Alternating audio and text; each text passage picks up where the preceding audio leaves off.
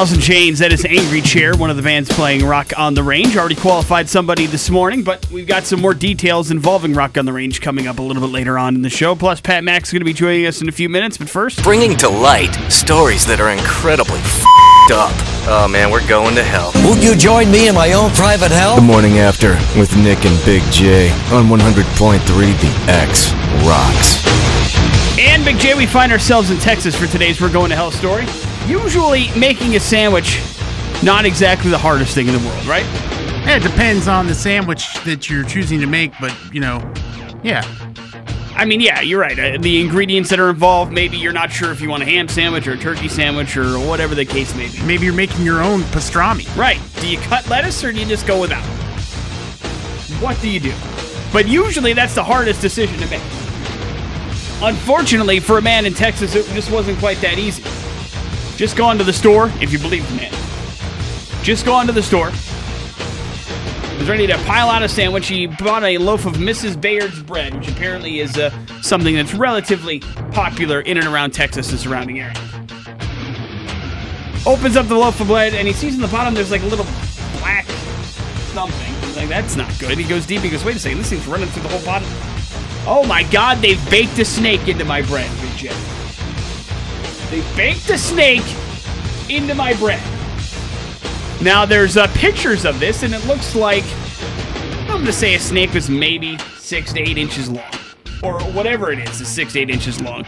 And it kind of weaves itself through the bottom of the loaf of bread and through the middle of some pieces.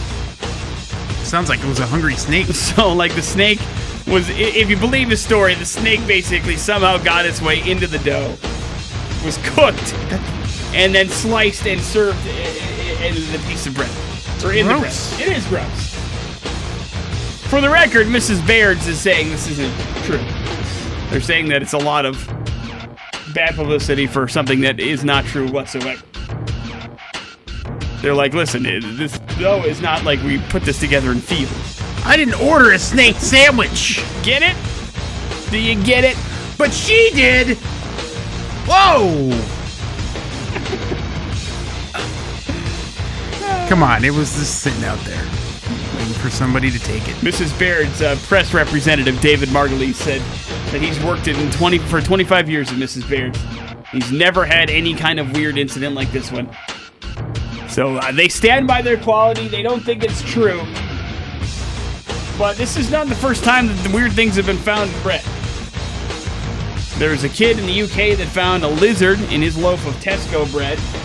A California man who claimed he found glass in his Vaughn's bakery loaf. And, of course, a man who hid his own heroin needle in a loaf of bread and said he found it. Hey, look, my needle. Ow. Oh, no, what about the roof of my mouth. Look out. So, yes, be extremely careful, please, and thank you. I don't know if I believe this story, but nobody wants to open up a bag of bread and see a snake in there. That much I'm relatively sure of. So please. It's just sad that I've gotten so desensitized by some of these stories that I don't believe anybody now if they say they found something in their food. I just don't buy it. It's understandable. Don't buy it. Morning After with Nick and Big J. There's your We're Going to Hell story. A man who knows a lot about food. Pat Mack coming in here next. We're on the X Rocks. Hi, this is Jack, founder of Jack in the Box. Let's talk to Annie online. There you go, some Texas Hippie Coalition, Damn You to Hell on 100.3 The X Rocks. It is the Morning After with Nick and Big J, 7:48. It's always awesome to welcome back into the studio our old buddy Pat Mack. Good morning, man. Morning, guys. How we doing? How you in there? I know this. We don't spend enough time together. No, we don't. We really need a more alone time. Well, I don't know about alone. I was thinking more of a group. Well, group time. setting. Actually, I did get to spend some time with Randy over football season. He was my fill-in football wife. Mm-hmm. Yeah, when I was on the road, I don't get to see a lot of the games when I'm working. Okay. So he was texting me play by play, and I won't even go into the expletives that he was using for some of the players. Weird, man. weird, Randy. I know. He's helping him out. He really helped calm my anxiety when I was on the road. Good. I mean, I was just like every 2 minutes I'd go pick up my phone. I'm like, yes, we didn't score. Dang it. Yeah, you're doing a show. You can't be locked down. Right, exactly. So he was my savior. And we were just talking, man. You're on the road a lot because this Ultimate Camp Cooking thing is going well, and you are doing a whole lot of things in a whole lot of places. Yes, we have been traveling so much now that I've actually outgrown my status as a minion of flying. I am no longer a peasant when I fly. Yeah, Wow. you're like Alec Baldwin. Then, Oh yeah, right? well I have so many miles now that no matter what I get bumped up to first class when I fly, which is awesome because that actually is the payoff. But this is this is a true story. I haven't told this story yet. I wrote about it on Facebook a while back, but because I fly first class, I get the really good seats, and I got on a flight and I was flying Salt Lake to Chicago, and I'm in 2C. Okay, 2C. I'm on an aisle seat. All right. 2 minutes before the doors are about to close, the flight's 98% full. This girl walks on, very attractive, mid-20s. She walks on, and my seat next to me was empty. So I'm assuming that this is going to be her, and it is. And because it's first class, you don't have to get up to move because there's enough room. They can walk in between you. Well, she's facing me as she's getting ready to seat. Well, I noticed when she came in, she had like a Bluetooth in her ear, and it was blinking blue, so it means that it was on, and she was in the middle of a conversation. But she had this look on her face like, somebody just shot her dog or something. Oh, no. And then she literally stops right in front of me, right in front of my knees. She's knee to knee with me now, and I'm sitting, and I'm reading my paper, and she's just turns white, and she just says out loud, "You're breaking up with me?" Oh no! Now? Before a flight? How dare you break up with me? And the whole time I'm looking in my paper, just reading, going, "Oh, this is so uncomfortable. Oh, this is." And then she finally makes her way over, and then she starts hyperventilating. She's crying. Oh man! The entire plane is looking at me. Do something. Like I just dump. I am like the worst boyfriend ever. Well, she's hyperventilating. The flight attendant walks over and she looks right at her and she's, "Ma'am, is there anything we can do for you? Would you like us, maybe to find you another seat?" And just gives me the dirtiest look. And I'm like, and she's like, "No, I'm fine. I'll be okay. I'll get through this." Wow, And man. then she continues to hyperventilate for a couple more minutes. And then the worst part is the guy who was in 1A, he noticed her Bluetooth. He's the only guy on the airplane that noticed her Bluetooth. Me and him. He knew what was going on. He is laughing his butt off. Yeah, he's laughing at you. Nobody on the plane knows this, and he is not helping me out at all. Well, then next thing you know, here comes the pilot, the captain. Oh, God. Comes out, literally steps right in between us and consoles her about, "Can I find you another seat? Are you sure there's nothing we can do?" And the whole time I'm sitting, and everybody's just glaring at me. I'm just sitting here reading my paper like, "Oh, please let this 3-hour flight be over with quick." It was Awkward. very awkward. It was the most awkward flight I've ever had in my entire life. But you're the best flight buddy to sit next to. You could make her laugh, No, we got to talking and make her feel better. well, we got to talking, and I said after she finally stopped hyperventilating like a 7-year-old child, I told her, I go, "Sounds like you've had a bad morning."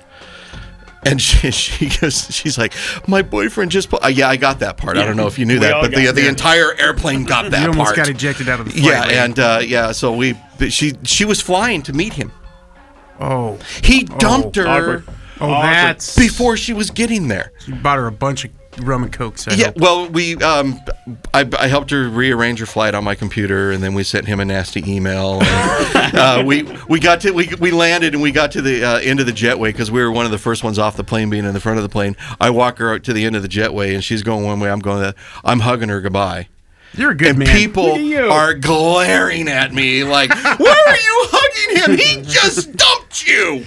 They don't get it. No, They no. don't get it. And that's No, why they we don't. love you. Yes, Because you're a good guy. I just I just put my headphones on, not these And- white ones that Randy has And you're over a here, corporate but shill. Yes.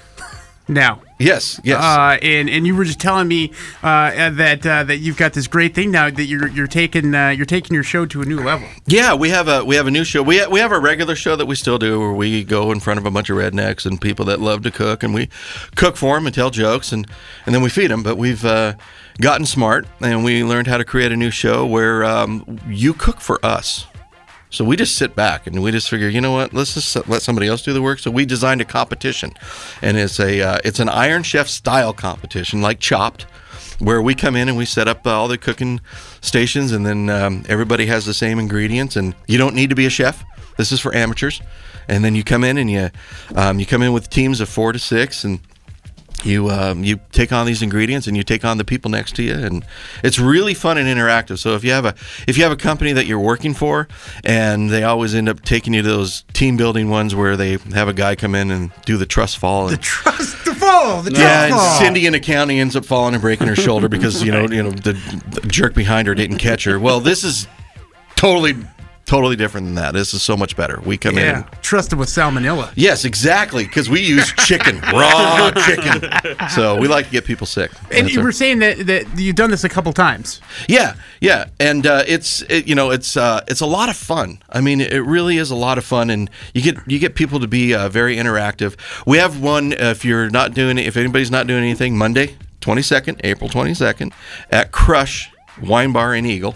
We're taking teams over there right now, so you can call Crush and Eagle and bring in a team. You don't have to be a professional, like I said. This is for amateurs, and you can come in there and compete with some other people, and I'm going to be hosting it. And so how do you get in to be one of the competitions? You just call Crush. You mean as far as fighting? If like to say Nick and I here wanted to be a team, how would we do that? You just call Crush and say, hey, I want to sign up for Monday the 22nd. Otherwise, you can contact me through ultimatecampcooking.com. or my Facebook page, which is Mac and the Big Cheese Facebook page, and you can go on there and say, hey, we want you to come in, and I'll come in. I'll set up a team building that will just blow you guys away, but we're going to be performing at other places doing the same thing. So you've done this a couple times. Has anything been like, wow, I can't believe you know what's amazing is when you put 4 people together, there's always one person that knows how to grab an ingredient off the table and really change things up. Because, everybody has the same 4 ingredients, but the shared table has all those extra ingredients that people have to really strive for to make things different. And then when you tell them that you're being judged on uniqueness, people really go outside the box. Sure. Now, we're not going to do like Chop, where they give you, like chicken, octopus, and pop rocks. Right. Like ocelot meat. You're gonna get the stuff that you recognize, and you're gonna be able to create, because let's face it, a lot of us have been drunk when we come home, and we've created some pretty cool stuff when. Drunk and high people. Yeah, exactly. And then the next day you wake up and you look in your fridge and you're like, what was that? I ate an entire wheel of cheese. Have there been horror stories too, though? There's horror stories. People burn. People burn stuff all the time. They, it's you get people that will put so much sugar in something, and you taste and you're like, and we're honest with you. Yeah, when we're judging, we're honest with you, just like they would on shows. I mean, we'll literally spit the food up. I don't know if my ego could take it, because I love cooking, and usually at the house I cook good stuff. Well, but to have somebody really important who knows what they're doing tell you suck is horrifying. Sure. You can have a mediocre recipe, but it's all about presentation. When your team is presenting this, I mean, you have to go all out to present it. Look at me, Pat. Well, I know presentation is not my forte. I need to find an artist friend. Well, you get judged on everything. I mean, we judge you when you walk in the door. We look at you. We just judge you. That's how we do it. So good. It's so good to see this thing take off because I remember having you in when the book just started out, and you were kind of videos. Yeah, exactly, the videos too, and you're kind of going around to some shows and figuring out how this thing was going to work, and it's really taken off, and it's taken you to some really cool places, and it's really cool to see the idea mature, and you guys kind of take this thing to another level. I would never go to Dubuque, Iowa for any other reason. I mean, seriously. So it has taken us places that you'd never. No, actually, it's been really nice because we have gotten a lot of TV time. We were just on the Travel Channel, a couple months ago. We did a show for Exposed, and then we're playing the Hollywood game. We got people that are looking at us for this and that, and we've actually had to turn down a couple of shows where they wanted us to play Jackass style characters. Nothing to do with cooking, so we're like, no, right. We'll play the Hollywood game for a little bit longer. Awesome. Because the passion is there for you in the grilling and cooking game. I mean, like in your personal life, what are you grilling out like 3, 4, 5 nights a week? He's for the last first class couple, now. yeah, for the last couple chef. months, He's got his own personal chef. Oh, yeah. I wish. No, it's great though. I mean, because I'll walk into the store and I'll walk down the aisle and I'll look at an ingredient and go, what's going to go good with that? And then just create and get home and believe it or not, I've actually had a lot of recipes just fall flat. And my wife is she will tell the truth. Yeah. She will. She'll look at me and go, that was not good. I'm like, okay, I know not to do that again. So yeah, so it's you just got to learn.